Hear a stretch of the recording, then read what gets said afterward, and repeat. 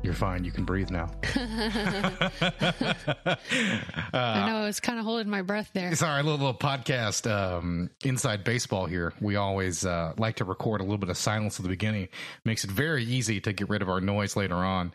And Meredith was breathing directly into the microphone as I was trying to get that. And so either Darth Vader was here, or it was you trying to blow up my eardrums with your lower breathing there. Hello, everybody. I am Pedro Amador, and welcome to Gritty Reboot. And I'm Meredith Amador, and we're happy to be here today. Yeah, listen, I know we're here to talk about Hellboy. Before we get into Hellboy, this one thing I wanted to mention, it was fresh in my mind. It doesn't really have anything to do with the movie unless you count it as a documentary, even though it's a series, technically, because it was 2 episodes. But my God, was Woodstock 99 a worse shit show than we actually remembered?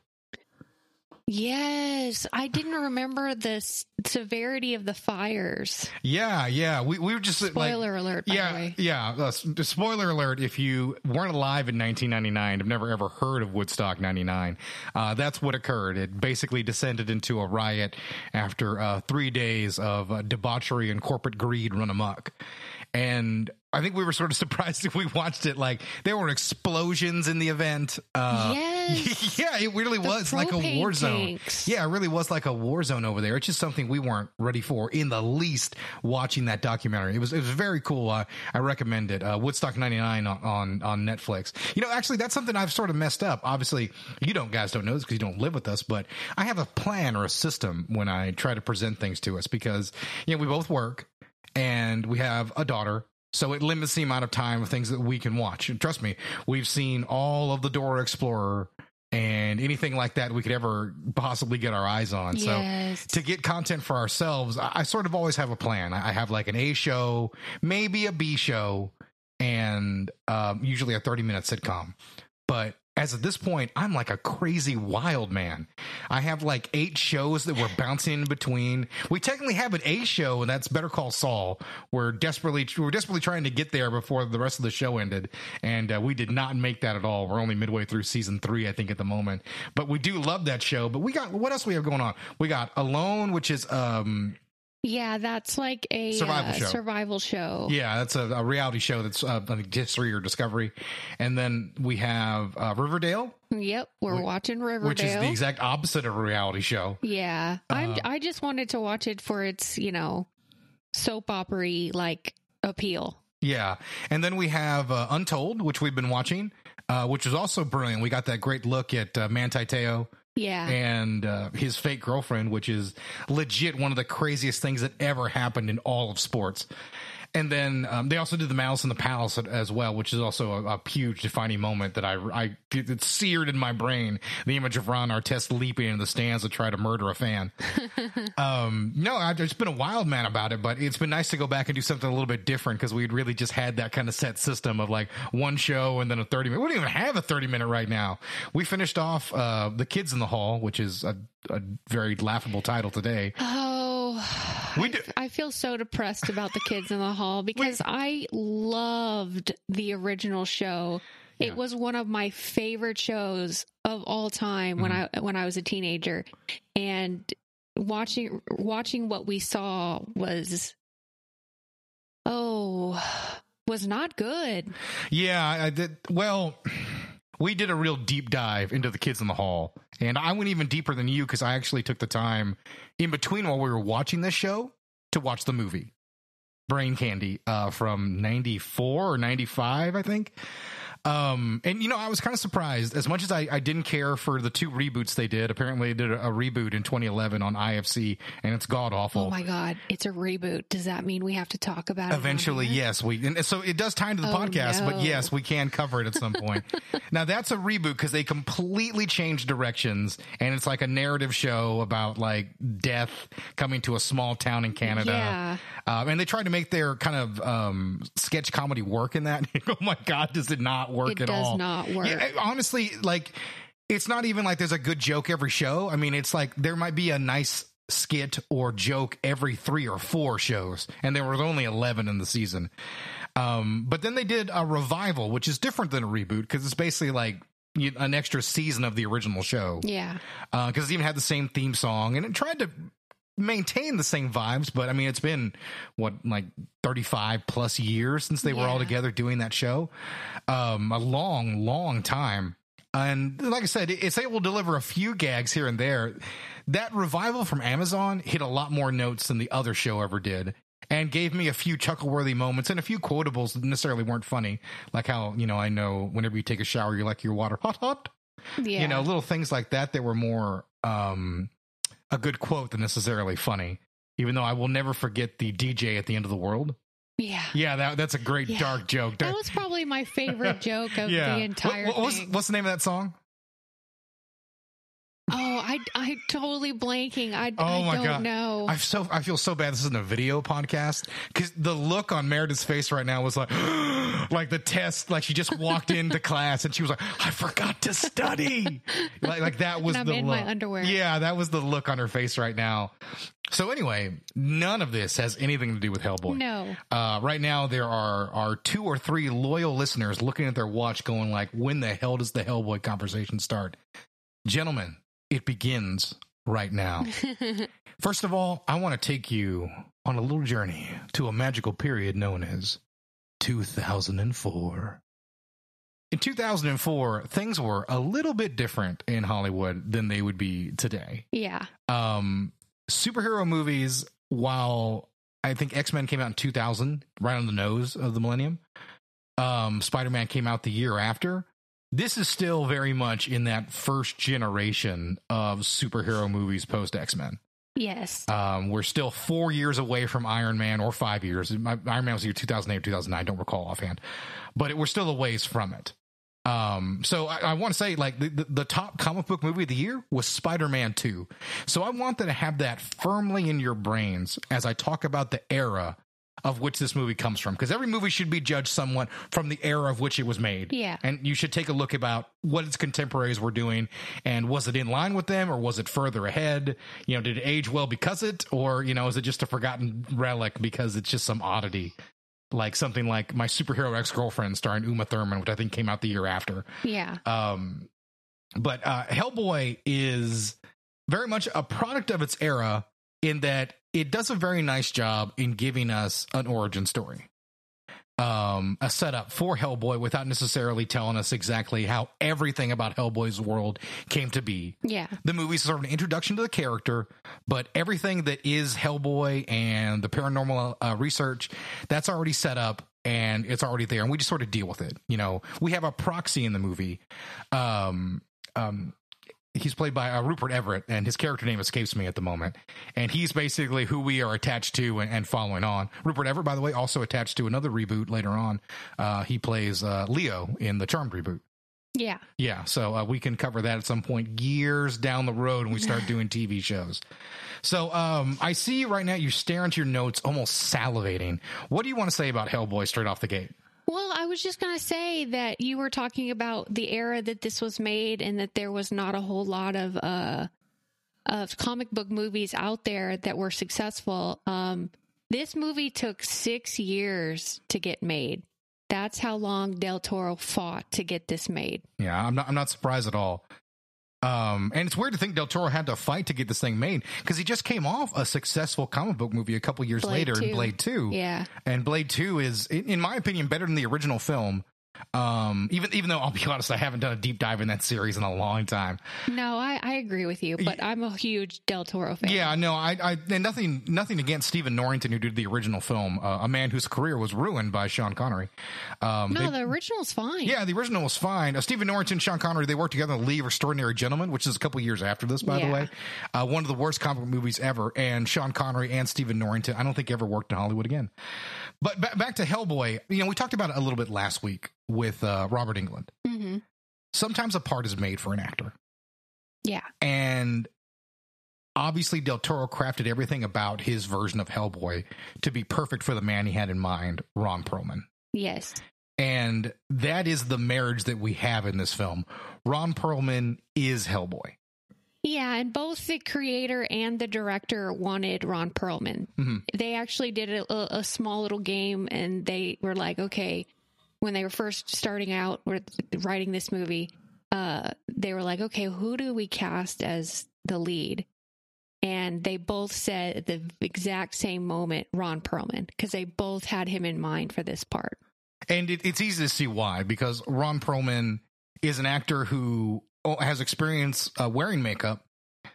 So that wasn't going to be an issue for him, but he had the blue collar vibe to be Hellboy. Yeah. That attitude that, Hellboy, despite his grand beginnings and, what he is ultimately bred for, he's a blue collar guy. Yeah. Like he wants to drink beer, play with his kitties and chomp on a cigar. That's what he likes to do. He's a simple man at the end of the day, even if he is a demon.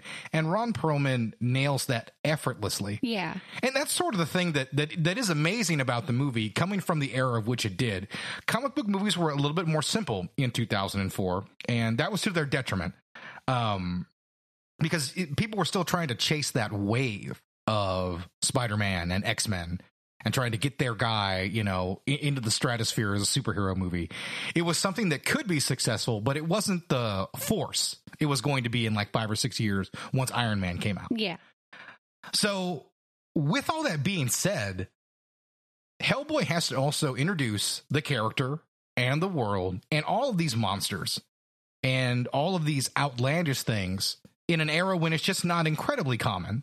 Because once again, superhero movies are Spider-Man and Daredevil at this time. The bigger guys. That's the reason I always talk about Punisher gets a ton of adaptations because it's a guy with a gun. It's easy to do. Yeah. A Hellboy is a spawn from hell who fights big giant monsters. Character. Yeah, he's much more difficult to do and to introduce, and Del Toro does it effortlessly. Yes. And that's the thing. Like, one of the things I wanted to bring about Del Toro is that he had come into Hollywood after having a ton of success as a Mexican-born director with Cronos, and he comes in to make Mimic with Mira Sorvino.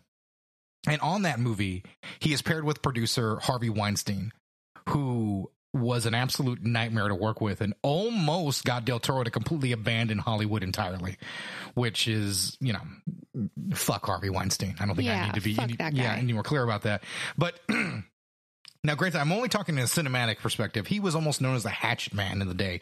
He would cut horror movies up or really anything like that he thought was a little bit low class. If you made an Oscar caliber movie, he'd suck your dick right there on the spot. But if you were making genre fare, he would take a hatchet to that and cut it down and chop it to where things didn't make any sense. And if you watch Mimic, it feels like a movie where things don't make a lot of sense. Yeah. And obviously, you learn more about Harvey Weinstein. He had a huge vendetta against Mira Sorvino. Yeah.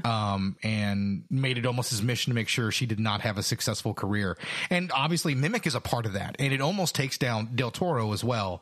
But Del Toro realized that he couldn't take his standard sensibilities coming from Mexican cinema into Hollywood. He needed to try and attempt to make more of a Hollywood movie.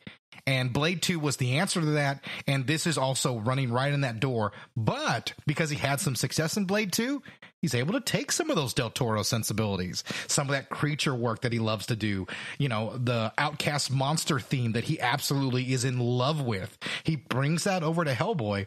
And this fusion just works in 2004. It really does. Going back and watching it, I think at the time I thought the movie was good, but not great. And now I'm like, wow, man, he did this in 2004. Del Toro was really ahead of the game. No, really I always loved the Hellboy movie. Great imagery, working well within the PG-13 framework, which, was the requirement. You sure as hell weren't going to make an R-rated comic book movie unless it was a Punisher film. Even then, the Punisher didn't get R-rated when they did it in the 2000s. You weren't going to get that then, and he's able to do it effortlessly and deliver weird high-budget cult film, if you will. Yeah. Because one of the things I do want to mention as well is, yes, Hellboy got a sequel, but Hellboy was not the most successful movie financially. It was the 50th highest grossing film of that year. So it took a lot of fight to get a sequel made 4 years later. Talking about the studio, you want to know who was going to play Hellboy? Tell me. Oh God. Vin Diesel. Vin Diesel was tapped to play Hellboy. Luckily, he turned it down, and then the studio still had him in mind to play Abe Sapien. That would have been far, far worse. Far worse. For Hellboy, Del Toro did not want that. For Hellboy, I can kind of see it. That gruff voice could have worked, but I've always thought as Dominic Toretto, he kind of struggles to play a normal person in those movies a little bit. He's much more at home in the bombastic action sequences. Yeah. And listen, Perlman's able to do both. That's what makes him a fantastic actor.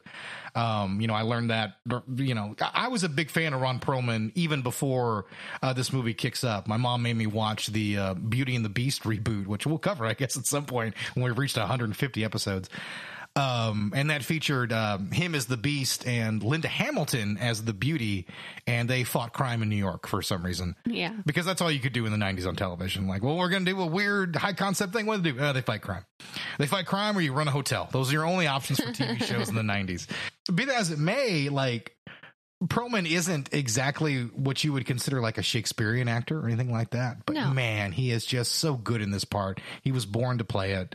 And you just mentioned Abe Sapien, played by Doug Jones under the costume, and the voice is provided by David Hyde Pierce in this one. And it's costume and makeup. Mm-hmm. Yeah. Actually, oh really? Yeah, Doug Jones spent more time in the makeup chair than Ron Perlman did. I can believe it because you don't see any part of Doug Jones. You can still see like Ron Perlman's eyes and kind of the shape of his nose and mouth. The only thing you see on Ron Perlman is his eyelids. That's the only thing that's legit? Yeah, that's the only thing that's legit is his eyelids. Okay. Doug Jones spent 5 to 7 hours in the makeup chair. Oh, fascinating. Yeah, Ron Perlman spent 4 to 5. So there's quite a difference there. Yeah. I found another fun story about Ron Perlman. There was a boy that had requested, and this was about, I think in 2010, 2011. There was a boy who had requested with the Make-A-Wish Foundation to meet Hellboy. Not Ron Perlman, but to meet Hellboy. So Ron Perlman, out of his own pocket, paid for the makeup team from that movie to go to the hospital and put in the 4 hours to dress him up like Hellboy. Oh, man. And go and meet this kid for a Make-A-Wish meeting. And there's some great pictures of it. And Ron Perlman did nothing to promote this and to say, like, look at me, look at what I did. It's just something Ron Perlman wanted to do. Wow. And listen, we're throwing the praise on Ron Perlman. We love the guy. Yeah. By the way, also great fact on that story: the kid survived.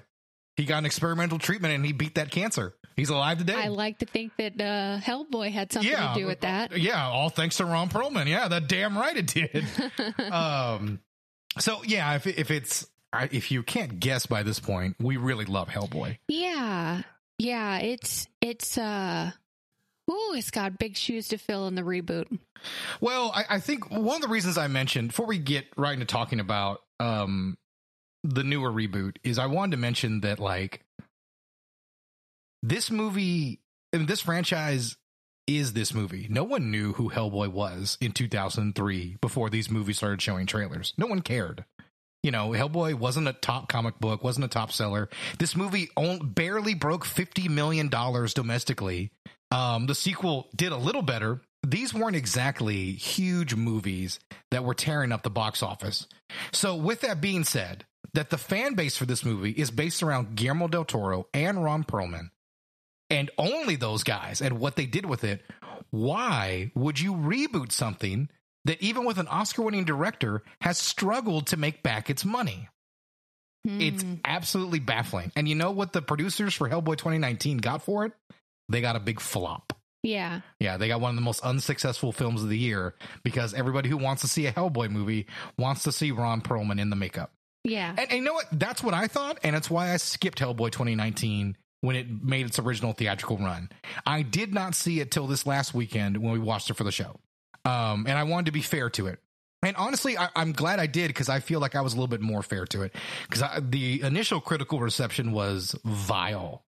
Worst comic book adaptation ever, pointless, soulless. A lot of comments like that. And when I sat down to actually watch the movie, I found soulless is something I can agree with, but it was an ultimately watchable adventure, even if that's not exactly high praise. Let me put it this way. Even though the movie is R-rated, I think the 2019 version would be more at home in the contemporaries of 2004 by how a by-the-number story it is. Mm-hmm. And the 2004 version could easily fit into 2019 when people are more willing to take risks with superhero movies and do other things. Absolutely. And that's sort of a weird thing to say, like they're almost of different eras, despite when they were made. But it's just what I feel when watching it. What was your takeaway from watching the reboot for the first time? It's a little bit unfair because I'm taking it a lot like a lot of the Hellboy fan. It's hard to make those movies better. So I was a little hindered in that when I watched it for the first time. I was holding it as a comparison to the originals.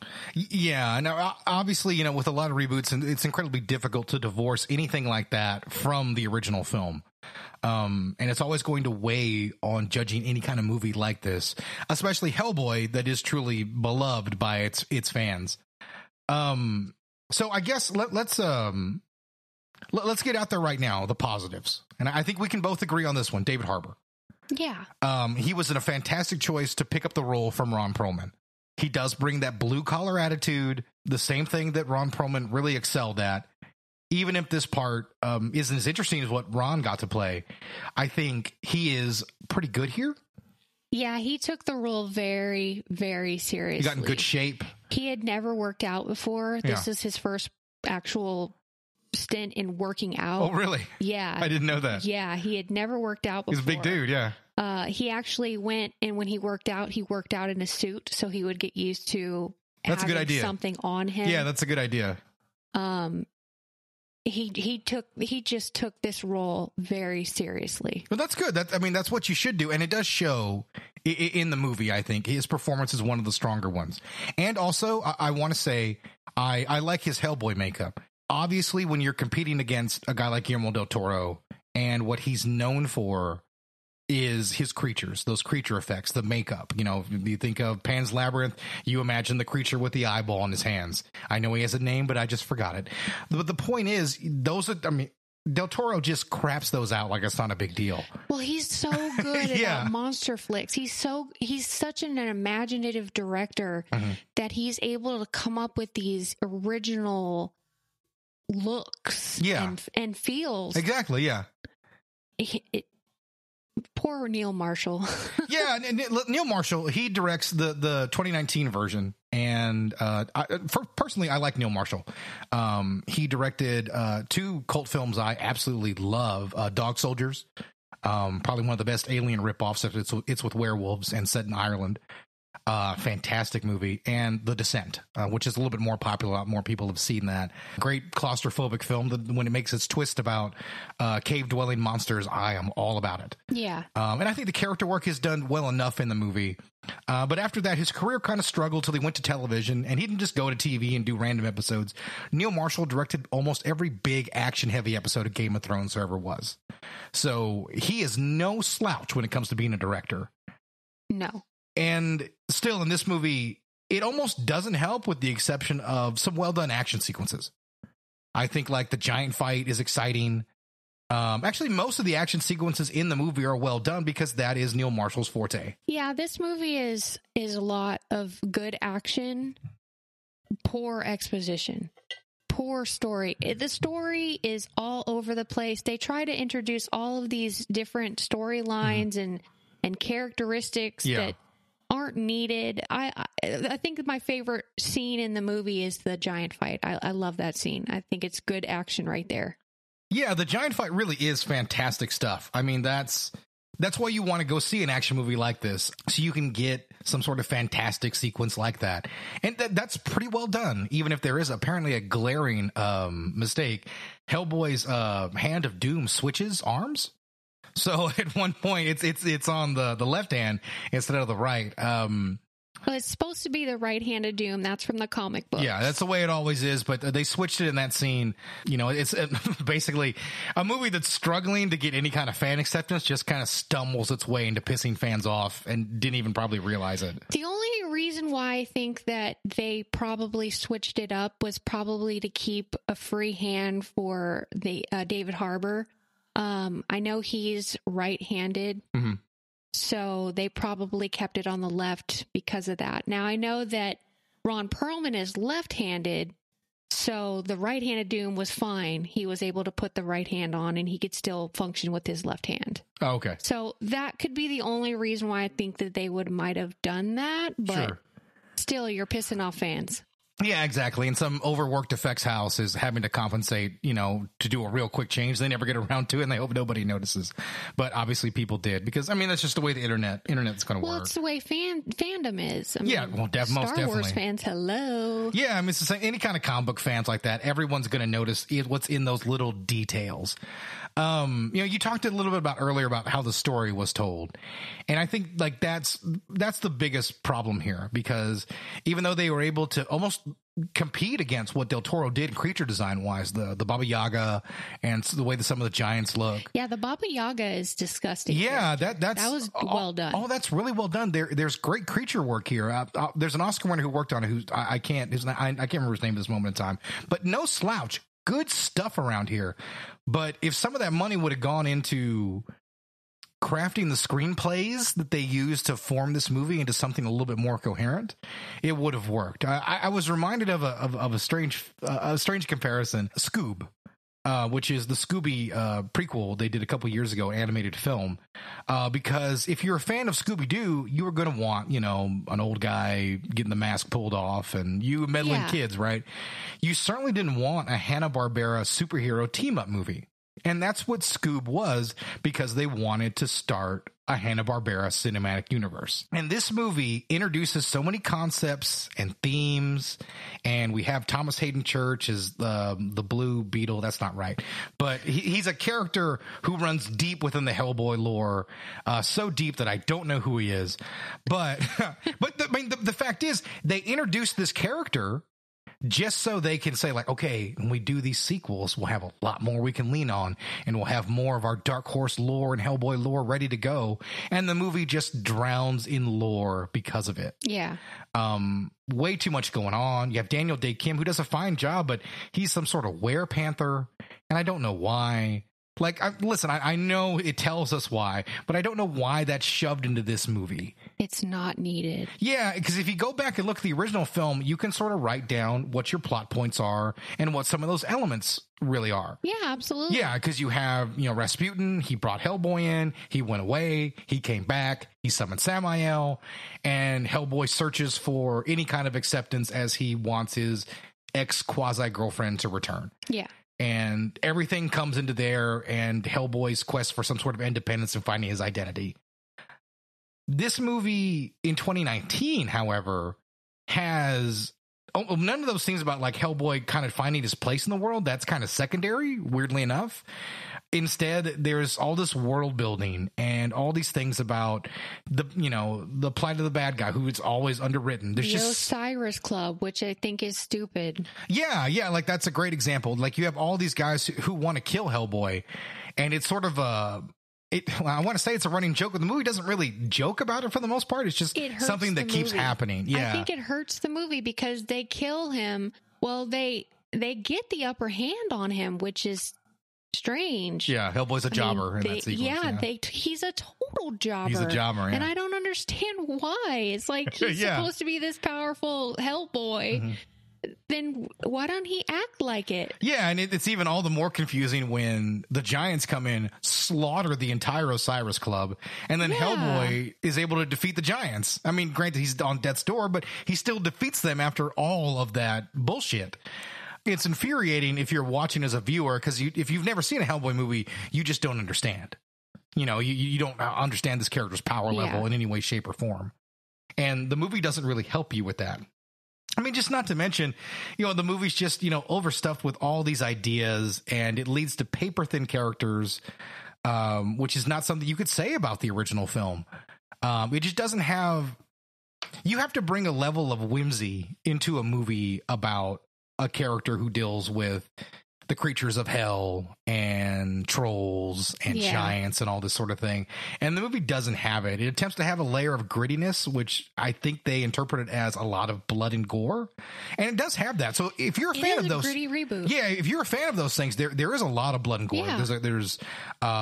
There's F-bombs almost sort of inserted in at random points just so they could feel a little more edgy. I saw that there were 26 fucks in the movie. 26 fucks? I think 26 is... That's a decent amount of fucks. Yeah. Yeah. I want that put on my tombstone. That's a decent amount of fucks. The thing about it is, is I feel like this movie was pushed into the rated R territory as a gimmick. Because it's not a mature story in any way, shape, or form. Like, there's nothing in the narrative that leads you into needing the R rating. Now, like I said, it does lead to cool gore, especially like when those demons that are summoned by the Blood Queen at the end lay waste to London. That's actually a really cool scene and great gore. But it doesn't necessarily, mean a whole lot at the end of the day. It's just some fun CG gore. From what I was reading in the comic books, Hellboy is a little bit of an immature character. Like, certainly, you and I, where our immaturity lies in our teenage years. Mm-hmm. Hellboy is a perpetual teenager, the king of Arrested Development. So. I think that had something to do with it. And here's the thing, and obviously we have to compare the two movies over and over again, but the first movie talks about that a lot. Hellboy is clearly a teenager in that movie, and Ron Perlman plays him as such. And, only Ron Perlman can make a character sort of that immature and kind of selfish, endearing. But that's the gift of Ron Perlman. But they try to do this a lot more in the reboot. And just the concept never really comes together because they don't want to commit any time to that idea. They just want to let you know, like, he's an immature character. He doesn't have it all figured out. All right, moving on.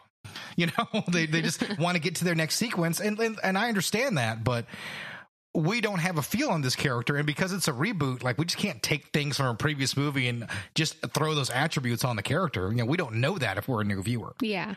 And because of that, I mean, this movie ends up, as I said, a mile wide but an inch deep, and that's really the best way to describe everything about the characterizations and the screenplay in this movie. And I mean, it's probably the biggest negative element of the film. Too many characters, too many stories, all sizzle, no steak. Yeah, and you have Mila Jovovich as well.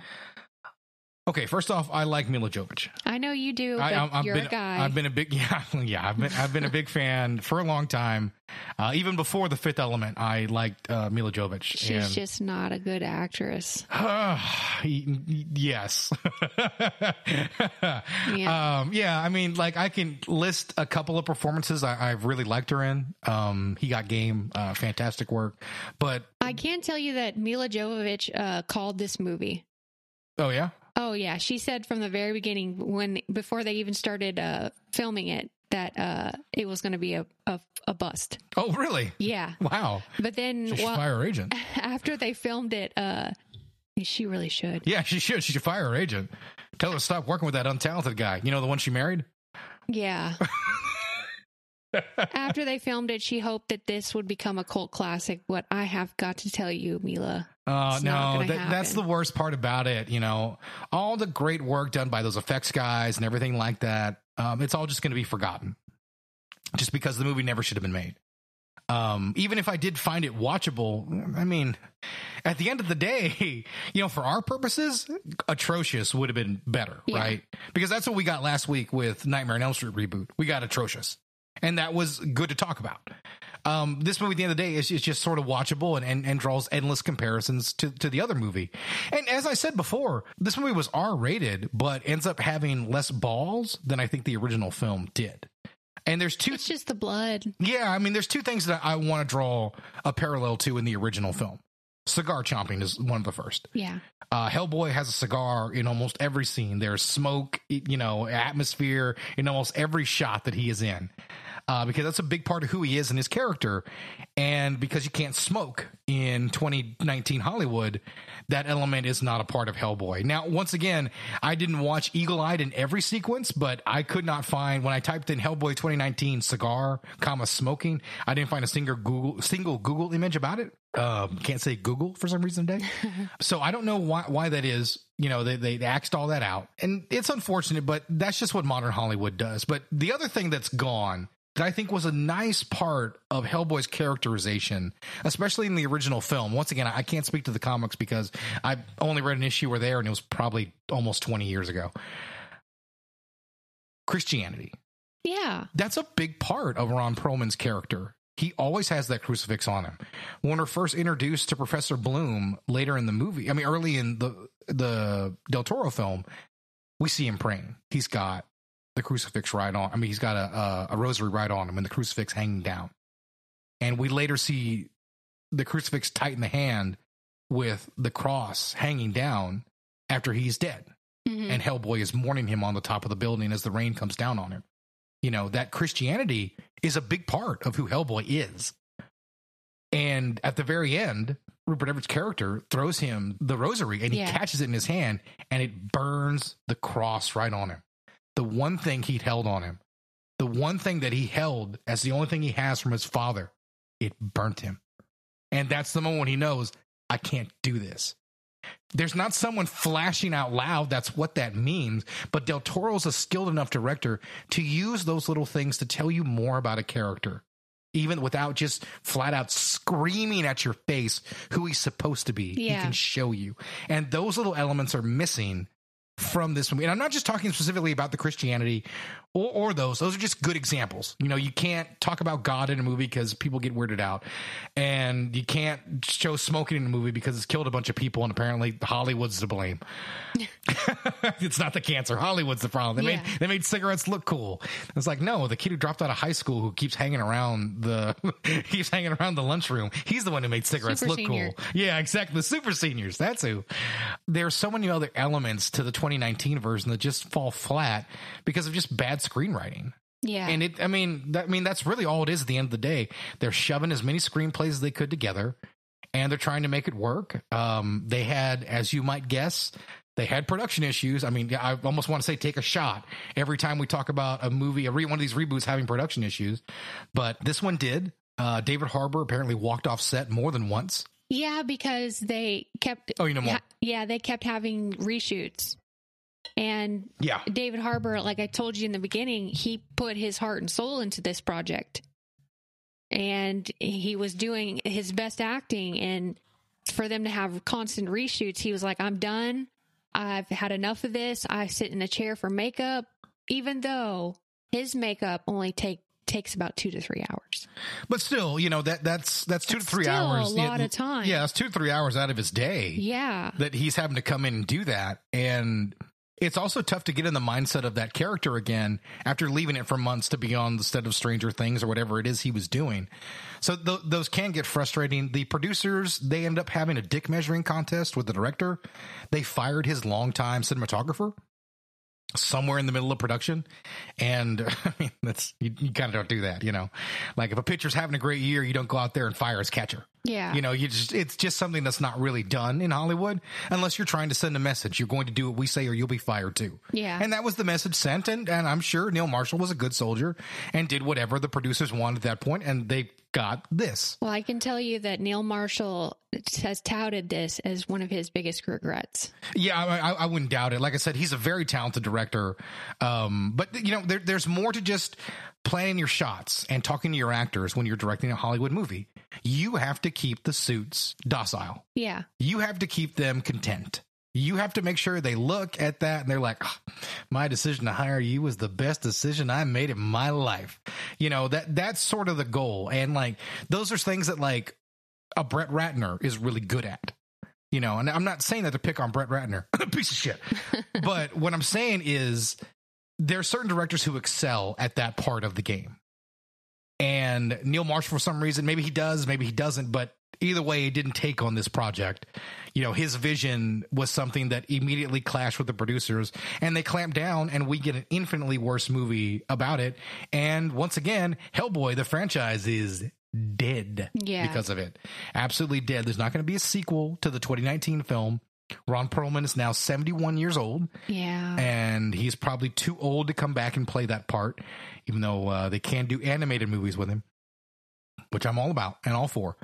But I mean, like that's what it is. You know, we talk about this all the time. Lazy Hollywood meddling comes in here and gives us subpar cinema. And that's all this is. Subpar cinema. When they could have just made everyone happy and done a Hellboy 3. Yeah. And simple. You know, you're printing money. Yeah, and I say subpar cinema, and I found the film watchable. But, you know, once again, you just hit the nail on the head. All the fans wanted another Del Toro movie. Yeah. And Ron Perlman as that character. Nobody wanted a reboot except for a studio head who was looking for a project in the vault he could reboot. And that's it. And so we've ended up with this film that doesn't have a narrative purpose. And so we're here, you know, with the death of this franchise. And that's what it is. Throw your flowers on the grave of Hellboy. It's dead. It's not coming back. At least not for another 20 years or another auteur filmmaker who happens to love the character. So good luck on that happening. Yeah. At the end of the day, well, let me ask you, do you have any other final thoughts to wrap up on Hellboy 2019 to 2004? I don't think so. I think I've covered everything I wanted to cover as far as the reboot. I mean, it's a gritty reboot, so it's got that.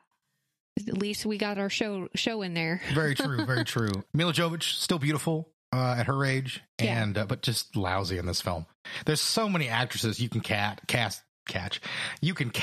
Let's try that word. Cast to play a witch who's going to chew scenery. And Mila Jovovich is not that actress. I don't know what she was doing in here and why they cast her. I hope she got paid a lot of money for it. And it was nice to see her not in a movie directed by her husband. It's her third time playing a villainess, too. Oh, really? Mm-hmm. I'm trying to think of other movies where she's played the villain. I know there are some, but I just can't think of it offhand. So, I always like to see her, but she was not at her best here.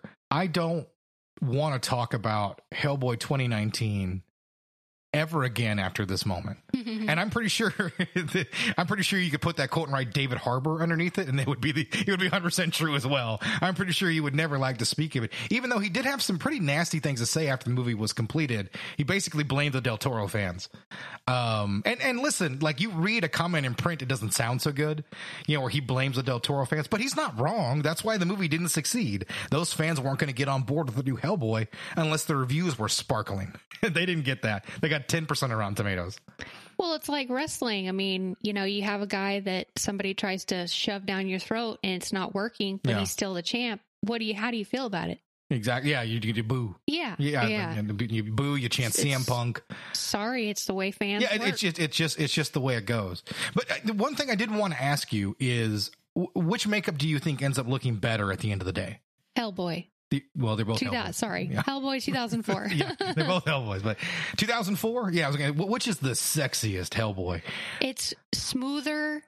It's more defined. Although I do like how big the horns are in the Hellboy 2019 version. Yeah. And I think they even added some scars to it to make it a little bit more weathered, which I thought was a good idea. Yeah, no, I think that is one of the things that does help. But, that leads me into the last slam I wanted to throw upon this movie, which is, you write a screenplay and you do a reboot and you want to try something different. So I have no idea why this movie tells the same story about Hellboy discovering his lineage as someone who's going to bring apart the end of the world, and tell that same story with the same imagery from Del Toro's movie, except done worse. Yeah. I mean, I'm flat out aghast at that. I mean, use the original script if you want to do that. But I mean, from the same perspective of Hellboy's origin, I mean, feels the exact same, except for Thomas Hayden Church showing up and a couple minor differences and a worse looking Hellboy baby. But then at the end of the day, this narrative is almost the exact same as what we got before. And it just draws even worse comparisons when you could tell any other story in the Hellboy lore. This was the one story that somebody already covered. Yeah. You don't do that, especially when, they literally end with the same way. Reboot it. Yeah. He snaps the horns off and the crown fades away. You literally have the shot in both movies. And it's ridiculous they even thought that was going to work. I don't care if it's the greatest Hellboy story ever told in the comics. You find another way to do it. You do something else, because this just wastes our time. Well, do you want to know how this movie stacked up as far as user reviews? Tell me. Okay, so Hellboy 2004, 4.5, 81% on a Rotten Tomatoes, 6.8 on IMDb. So it's got a 4.5 user rating. This is a 1-star review, which I had a hard time finding, but I found one. Where do we start with an offering like this? I nearly said film, but that would be going a step too far. The only thing hellish about this film is that it is certainly a marriage made in hell, between nothing and nonsense, baloney and balderdash. These films should carry a psychological health warning so as not to damage one's spirit to the point where one might believe that all good filmmakers have left the planet and their resources have been handed to the dunderheads who have make this classic piece of trite garbage just like its sisters in arms, League of Extraordinary Gentlemen. Oh, God. Yes, he makes the comparison to League of Extraordinary Gentlemen. Sweet Jesus.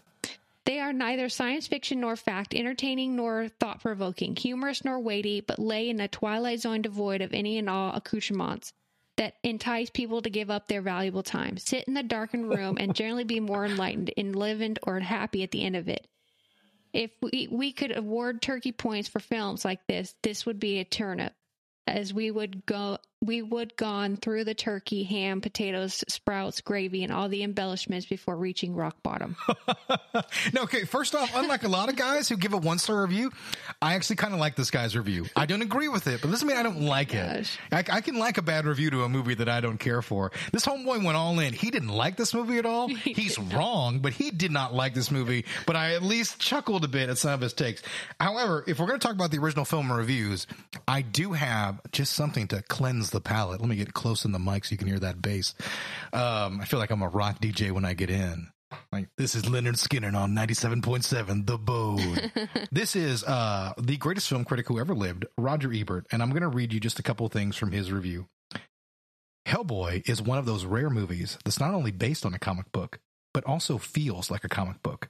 It's vibrating with energy, and you can sense the zeal and joy in its making. Of course, it's constructed of non-stop special effects, bizarre makeup, and preposterous storylines, but it carries the baggage lightly. Unlike some CGI movies that lumber from one set piece to another, this one skips lightheartedly through the action. And in Ron Perlman, it is found an actor who is not just playing a superhero, but enjoying it. Although he no doubt had to endure hours of makeup every day, he chomps a cigar, twitches his tail, and battles his demons with something approaching glee. You can see an actor in the process of making an impossible character really work. Roger Ebert fucking loved this movie. Yeah, he did. Roger Ebert gave this movie 3.5 stars. That's very good. This was, I ended up, I only discovered this because I went back to watch his top movies of 2004. It did not make his top 10, but he mentioned it in his other notable films. And I was like, I had to go look up his review, and it's really glowing. Guys, head over to RogerEbert.com, check out his review of Hellboy and its sequel, which he also very much liked. And seriously, just read more Roger Ebert. There's nobody to replace him. Okay, now we have Hellboy 2019. Lay it on me. 3.1 user review, 17% on Rotten Tomatoes. Honestly, a little low. 5.2 on IMDb, which is high for me on IMDb. Yeah, IMDb is pretty high, but that Rotten Tomatoes score, I wouldn't say this movie is that low, but... Here is a 1-star review of this movie. By the way, the subject of this review is, "This is now the worst film I've ever seen." Somewhere there's a monkey at a typewriter claiming plagiarism. I really don't know where to begin with what I hated about this film. Simply put, I would say imagine 7 seasons of Game of Thrones lore and plot twists condensed into 2 hours via a series of flashbacks and added dick joke humor. I imagine my review will be removed, but I'll add that the creators managed to include 2 that I can recall. Child abuse jokes, because that's always funny. Oh, yeah, that's right. That is in there. Yeah, but he's totally right in the sense that he is saying that taking Game of Thrones and condensing it into a 2-hour movie, that's exactly what this movie's doing. Yeah, no, it's taking all these premises and putting it all in one little movie. Yeah, let's just shove 20 years of comic book right into one 2-hour movie and hope for the best.